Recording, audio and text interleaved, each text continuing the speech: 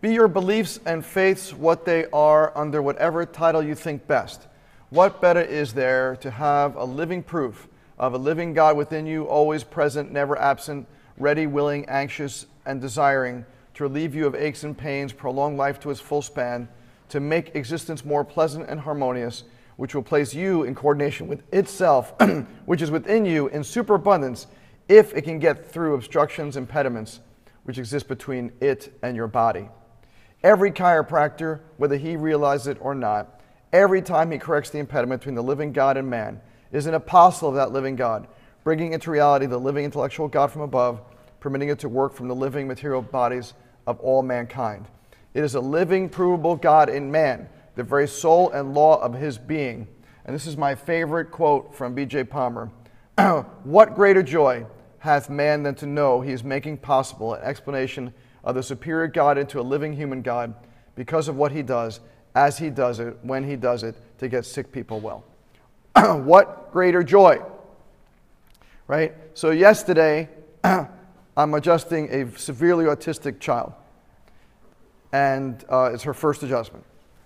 And she's flapping her arms and, going like this, and I adjust her, and when I'm done, I move away from her, and now I'm like this, and she reaches out to me like this, and she touches me like this. And the mom and the other people in the room are looking, going, oh my gosh, she never does that.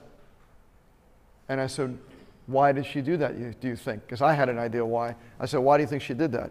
And she said, it was gratitude. Usually that's her way of saying thank you. She has zero words. There's no words. Right? She has no verbalization.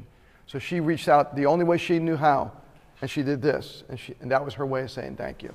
What greater joy can I possibly experience than to tap in? Because you know what I said to the mom? I said, she got what I just did. Right? That was a message delivered, message received. She got it. Her little innate intelligence said, I don't know what on earth you just did to me, but thank you. Because that felt good. That felt right. That helped me get reconnected, right? The whole point of what we're doing is to reconnect. And another grandma of another autistic boy, when this autistic boy first started coming in, also nonverbal, he first started coming in about a month or so ago, he was very out of control. He would just run around the office and, and he would just pull things apart and just start going into papers and going into things and just, getting into mischief, not intentionally, just because that's what he was doing. He's just exploring his little world.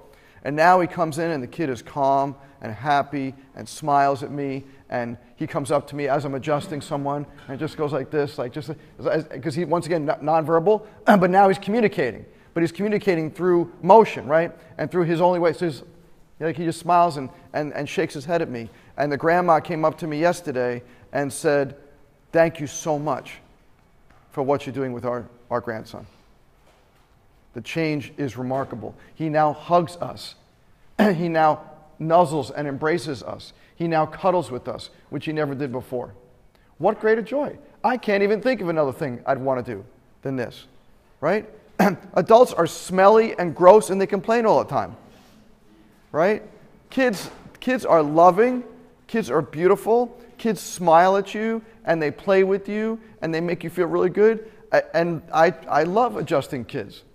I love adjusting pregnant women because I know when I adjust a pregnant woman, it's 2 for 1, right? I know that I'm adjusting her, and it's not just me adjusting her, I'm adjusting her and her 2 kids, right? And then when they bring the kids in after they're born, because invariably almost 100% of all pregnant moms who come through our office bring their kids in to get checked, invariably these kids recognize you.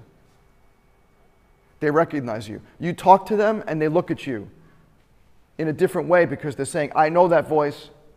I've heard that voice, right? So I'm on the list, just like mom and dad and grandma and grandpa who've been talking to the kid. I'm on the list of, I recognize this, right? What greater joy do you have than to be touching a 2-day-old or 3-day-old or 5-day-old newborn or 10-day-old newborn and have them look at you in the eyes and you look at them, and they're like, that's Dr. Rubin. You know, in their head, they're saying, I've heard. I say, hey, gorgeous. Hey, handsome. I know you. And they're like, yes. And they look at you, right? And you could stare. When you look in a baby's eyes, there's something very different. I'm telling you, if you haven't really looked in baby's eyes, you really should start. Because when you look in a baby's eyes, you can see as close to God as you possibly can. Right? Because they are closer to innate intelligence, they're pure innate intelligence than any other being. Right? Before all the filters start coming and the language and the lying and all the stuff that starts to permeate our beings, later on. They are the closest thing that you'll ever get to touching the closeness of God. So I look in their eyes and I just melt. I absolutely melt when I look in these babies' eyes because I know the impact that we've had. I know that, like BJ said in the first class when I read one of BJ's quotes, that we are changing evolution. Right? It's not just, I'm just touching this kid now. Like, stop thinking so now when you're touching someone. You're changing evolution. Do you realize you're changing genetics? Yes, you are changing genetic expression. Right? So all these people who come in and they were destined to have, a mom was destined to have a C-section because she had a C-section already and she ends up not having a C-section. You changed expression. The child who's autistic and starts to talk, right? That child was patterning a child who doesn't talk, but now they're talking. You have changed expression. Even if you just want to go down to back pain. Right? If you just want to go all the way down and as boring and humdrum as back pain. That person's come in and he said, I've had this back pain for 6 years and you've adjusted me like 5 times and I'm already feeling better. You are changing expression. That person's body has been producing back pain. They wake up in the morning and their body says, oh, I have back pain. And then it just gives them the back pain. So even at its basest, the most fundamental stuff, every adjustment you're making is changing genetic expression. And this is the next evolution in what chiropractic should be. Chiropractic is not about the moment, right? It's not about like you're in clinic, because I know I get adjusted in clinic, and they say, what's your pain today between a 1 and a 10? That's got nothing to do with it. Nothing to do with it. I'll answer the stupid question, because I know the CC requires this kind of stuff. I get it. I get the game we're playing, right? But that's not chiropractic. That's some abomination of chiropractic, right? That's physical medicine, in my opinion. That's what that is. It's physical medicine. I didn't do that. Right? Chiropractic is about changing, and BJ said it. This is before they even knew what genes really were. In 1949, The Bigness of the Fellow Within, he said, we are evolutionarily changing these people. And you've got to buy into that. You want to have a successful practice when you guys graduate in a year and a half, you've got to buy into chiropractic is a lot more than just pushing on backs. Do you think that what we do is just because we push on someone's back? Right? A monkey can push on someone's back. Does that mean a robot can push on someone's back? At some point in time, it is not completely impossible to think that a robot can be invented to push on to be a chiropractic robot. Do you think that's possible right now? When in the era of self-driving cars, right? Google and Uber are racing to make self-driving cars. What's next? Right? I don't want to be replaced by a robot. It probably won't happen in my lifetime. But here's the deal.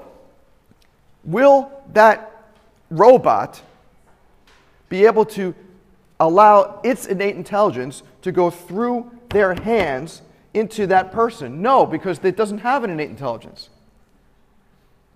Right? The power that we have is because we touch someone. I transfer the energy that I have in my hands and in my heart, the love that I have for that child or that adult or that pregnant lady, I transfer that through my hands.